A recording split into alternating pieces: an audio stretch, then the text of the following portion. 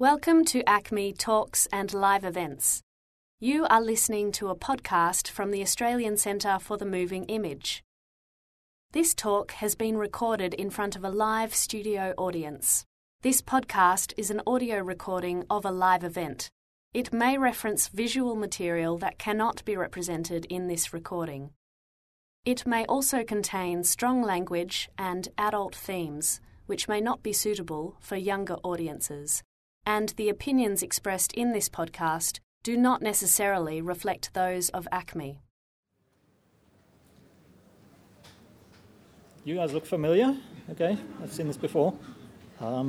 Nothing's changed since last time we talked. I'm still, I'm still the CG Super Method, so I look after the CG team there. This is still Alan. Yep, still Alan. Good. He's, as I said, our lead lighting artist, so he does most of the really heavy lifting in terms of visuals. And we'll be talking about both support for the artistry and the artistry itself, so the amount of work that goes into our characters. As I said, we do sheep, squirrels, robot, teddy bears. We do moose as well. Moose. What the plural is, I don't know. We do that as well. The way we'll talk about this is I'll give you a bit of background of what we actually do in terms of support structures, in terms of pipeline workflows, to actually enable the artists to do the amount and the quality of work that they do, or that we do. And then Alan here is going to talk you through a couple of examples of actual projects with concept art, models, textures, the whole process from start to finish.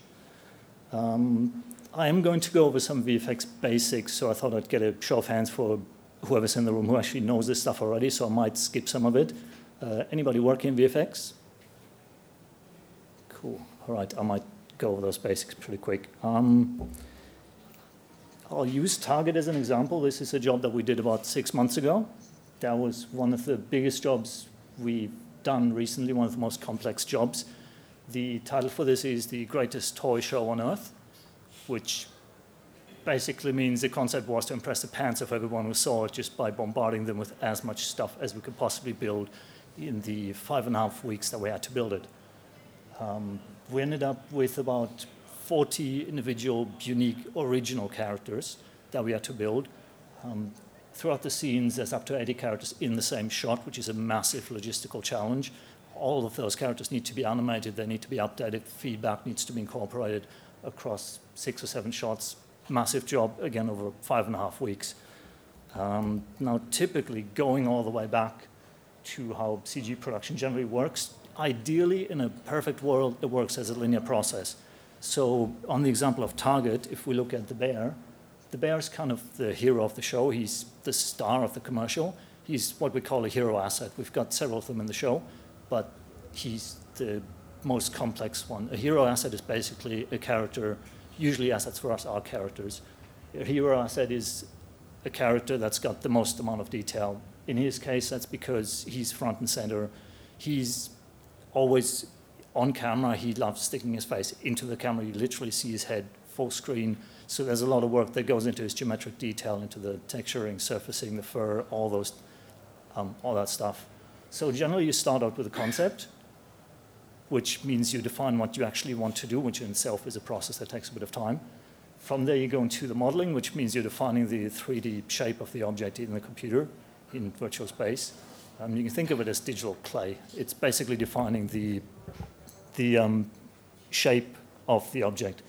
From there it goes to rigging, which is akin to sticking strings onto a marionette. It basically gives the animation team the controls they need to move the character around. So if you want to move the arms, if you want to move the belly, or if you need to give them facial expression, that's where that's all set up. From then it moves into surfacing, which is usually Alan's domain, where we define the materials that the characters are made out. So we figure out what materials the eyes are made out of, what material we use for the nose, exactly what does the fur look like. Is he an old character? Is he new? Is the fur shiny? Is it matted? Has it been stained? Has it been stained and washed over time? Does it have little worn-out patches? Because he is quite an old, pre-loved kind of toy. From there, usually it runs into what we call shop production. The first stage is what we call the asset stage, where you define and actually ideally finish those characters to a point where you just use them and don't need to worry too much about changing them anymore. From then on, it goes into shop production, which means animation. So if you want the character running from screen right to screen left, You animate at 25 frames a second to create the illusion of motion, cinema basics. From then, you go into lighting, which means you point lights at the characters in the computer, which ideally resemble real-world lighting situations. So you use lights that give you realistic results. You figure out what kind of color bounces onto the character to make him fit into the scene. Do we spotlight the bear? Do we rim light him to pull out the shape from the background? All those things are built into there.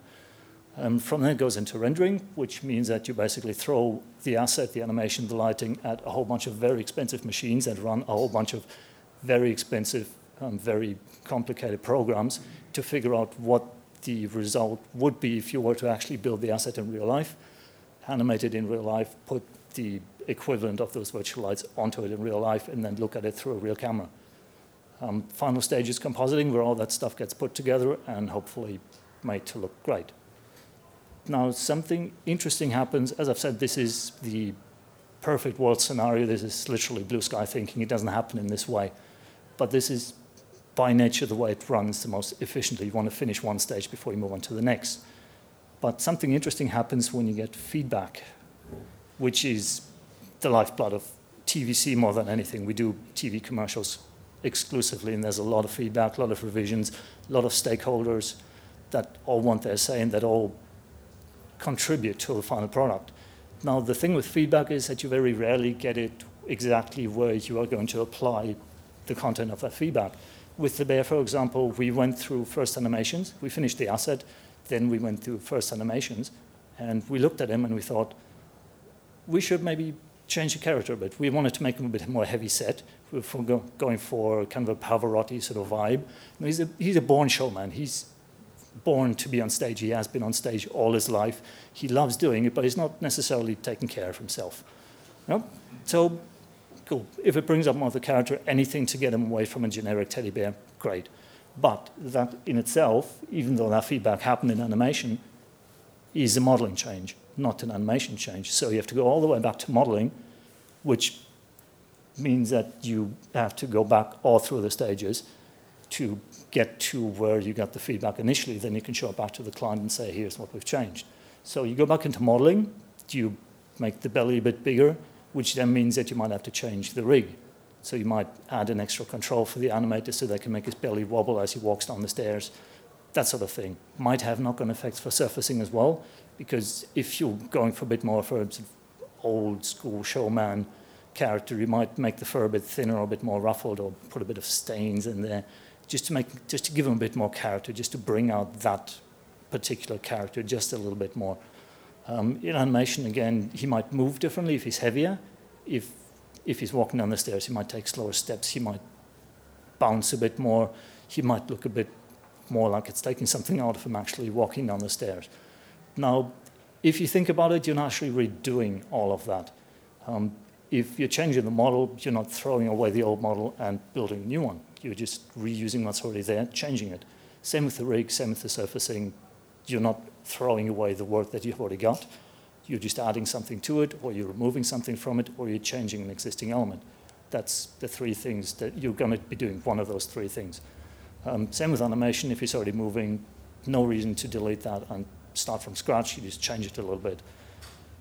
But that in itself is a lot of work, because you do spend a lot of time salvaging what you already have and changing it, which means if you've animated a character that you then change, you want to keep that animation, you want to salvage that animation and really just do the extra bit of work to make that change that you want to make. And that's what we commonly call in-between tasks. They're tasks that sit in between the actual artistic, creative work, in between all the craftsmanship that goes into this. And there's a lot of work in there. Between every stage, there is this sort of maintenance salvaging work going on.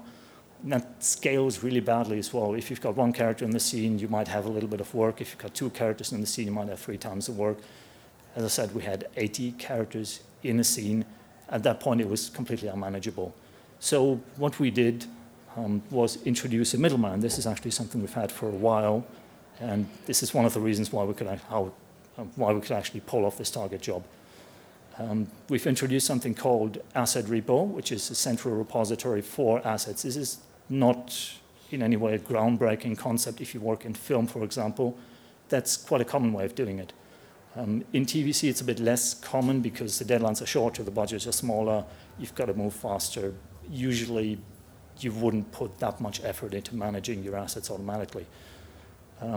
Now, compared to the usual linear way of doing it, that looks more complicated. I've just told you all these in-between tasks, they take up a lot of work.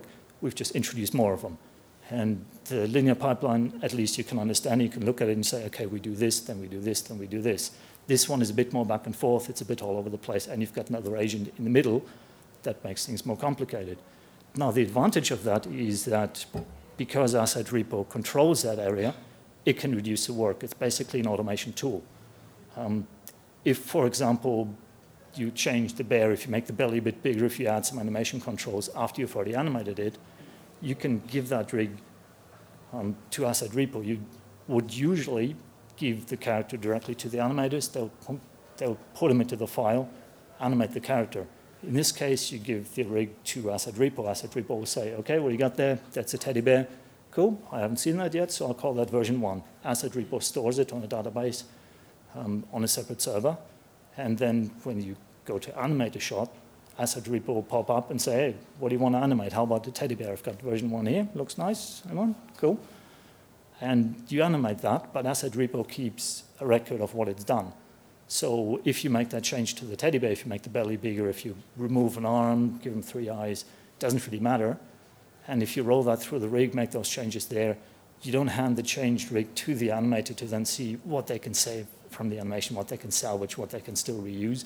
You hand that rig to Asset Repo again. Asset Repo will then turn around, talk to the animator and say, hey, you've got the bear version 1, but there's a bear version 2 available. Now Asset Repo's got both of those, so it can compare those, and it can look in your working file what the differences are. So it will literally at the click of a button, pull out the bear version 1, replace it with bear version 2, and try to move everything across that it can salvage.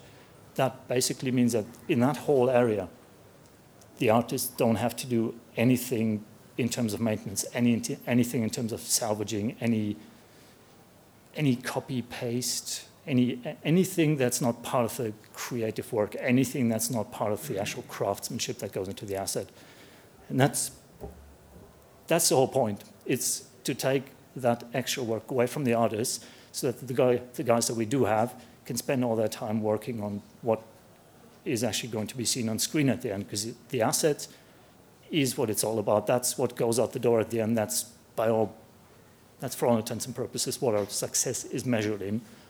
And it's really important for us at the volume of work that we do that we don't spend too much time just cleaning the floor all the time or making sure everything's in alphabetical order to get through the amount of work that we do. And this is how people like Alan here can spend all their time making things beautiful, and we still hit our deadline. And this is where Alan takes over, and we'll show you some production examples. Hello, everyone. Okay, sure. No worries. Oh, sorry. That's this one. Hi, guys. My name's Alan. I'm a lighting lead, look development artist at Method. So my job is mainly dealing with all the hard surface materials like skin, metals, and fur. So we're just going to go through a quick ad with an ad we did about 4 months ago for Huggies. There should be sound, but okay.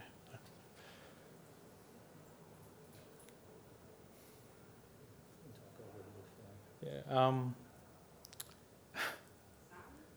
Yeah, there's no sound. That's okay. So that's that. Yeah, real quick ad.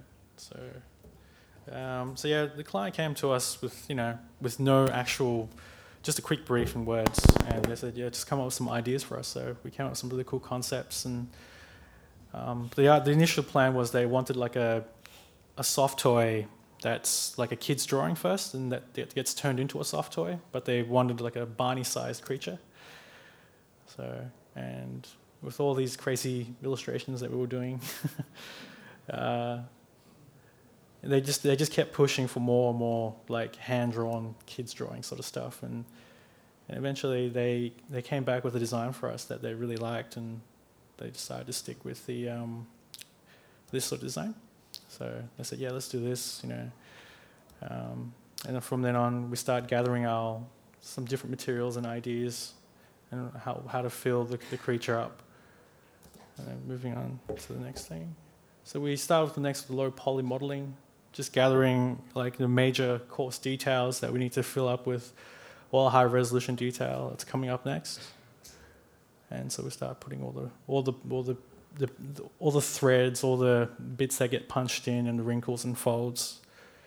And while that's happening, I'm working on the materials and shaders and like plastics, even like the cellophane, even the actual fur strands are like plastic tubes if you zoom real close to them, because everything's like, it's physically accurate, or it looks physically accurate.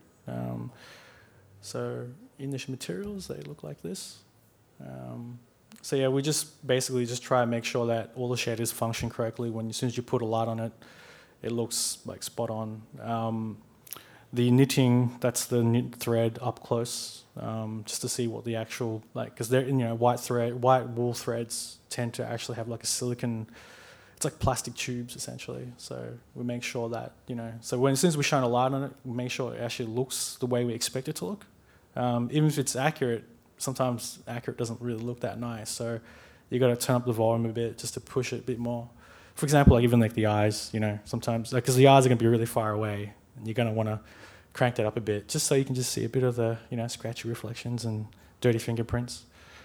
And so we're on to our rigging stage, and we quickly put all the basic puppeteering in there that the animators are going to use quite a fair often. And the funny thing with the eyes, we have to pull the eyes off, because as soon as he turns around, there's nothing there. So he's able to take it off his eyeball and stick it on the other side. And this is one of the cool things our technical guys have done with the wheel. Everything is kind of wonky, just like the kids' drawing. So the animators don't have to actually spend their time hand animating it, making sure it doesn't touch the floor. It's all, it matches perfectly every single time you move them around. And this is another thing when rigging effects with hair and things like that. So we wanted to make sure these things talk to each other while the riggers are working.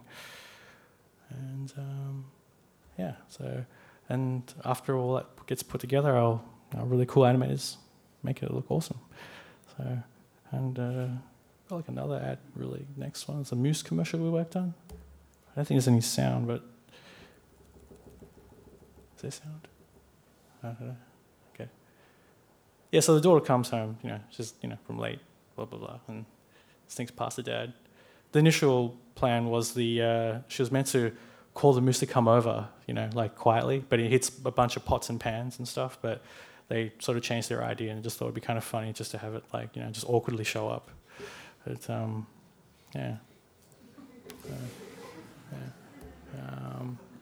Niels gathered this up with the client and sort of said, we're picking and choosing which kind of breed of moose we would actually like to show them, because there's so many different types. And but we kind of wanted it sort of lived a slightly difficult life, or just complains a lot and is very grumpy.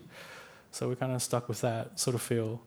And the clients were like, yeah, this is cool, we like this, let's move on. And so then we start gathering as much relevant references as possible, and like details in the eyes and different types of fur and textures and things like that. But the important thing for us was to gather the most relevant references to what we need and because you sort of have to when you gather your references, I find that it's important to gather as much relevant references as possible, not just a smashed out Tumblr or Pinterest image gathering source, because it just becomes a regurgitation of stuff that isn't relevant at all. So you kind of want to get the look and feel of everything as hard as a samurai sword, so that when you start working on stuff, you know exactly what you're going to build and sculpt. So moving on to the next thing. So even if you find like references are not even part of the animal, but you characterize it, you can borrow those same textures and shapes as well, and even things we were ignoring because they're just what's that? just because it's really gross and not relevant. But like those little alien bits on the side of his mouth, like we didn't put that in. It was just too weird, so we took it out. So low poly modeling, lay down the foundation for everything, make sure all the edge loops are correct, so that when we stick muscles or fat and things like that and jiggles, they actually swing the right way. So after that, we then get into the high-res modeling. So again, while we're high-res modeling, we got, really, really good references up, and we just get in there and fill in the details. So coarse details are most important. If you guys are learning modeling, just fill in coarse details. It's probably the hardest part for most artists, because we always fall in love with details straight away. So fill in the coarse details first, and then details come for free. Like details become really easy as soon as you fill in the broad brushstrokes. You will see me just like sculpting away, like using fat brushes, just big chunky areas first, and then as soon as you start getting to those little big fat areas, you start getting the tiny areas, and they just come for free. Like details get really easy after that.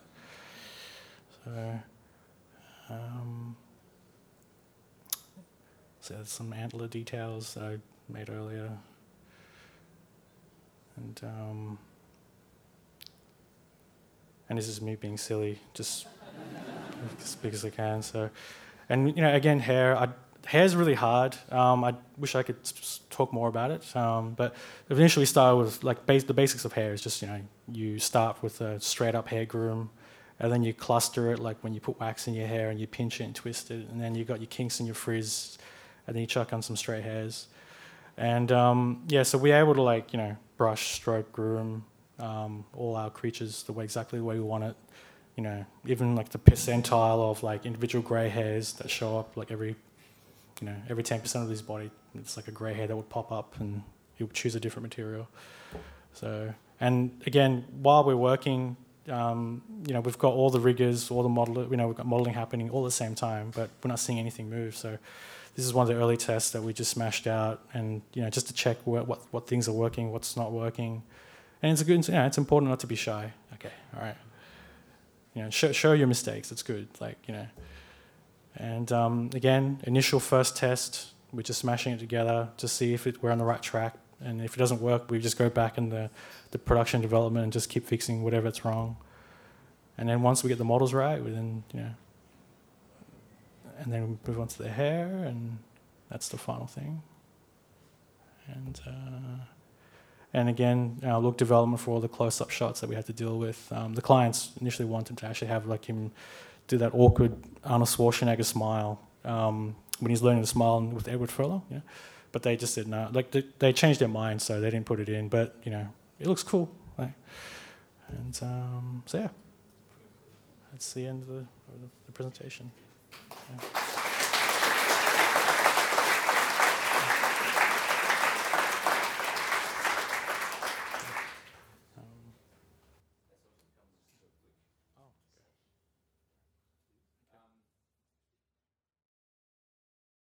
You have been listening to an ACME podcast. For more recordings of talks and live events, go to ACME channel and the ACME website.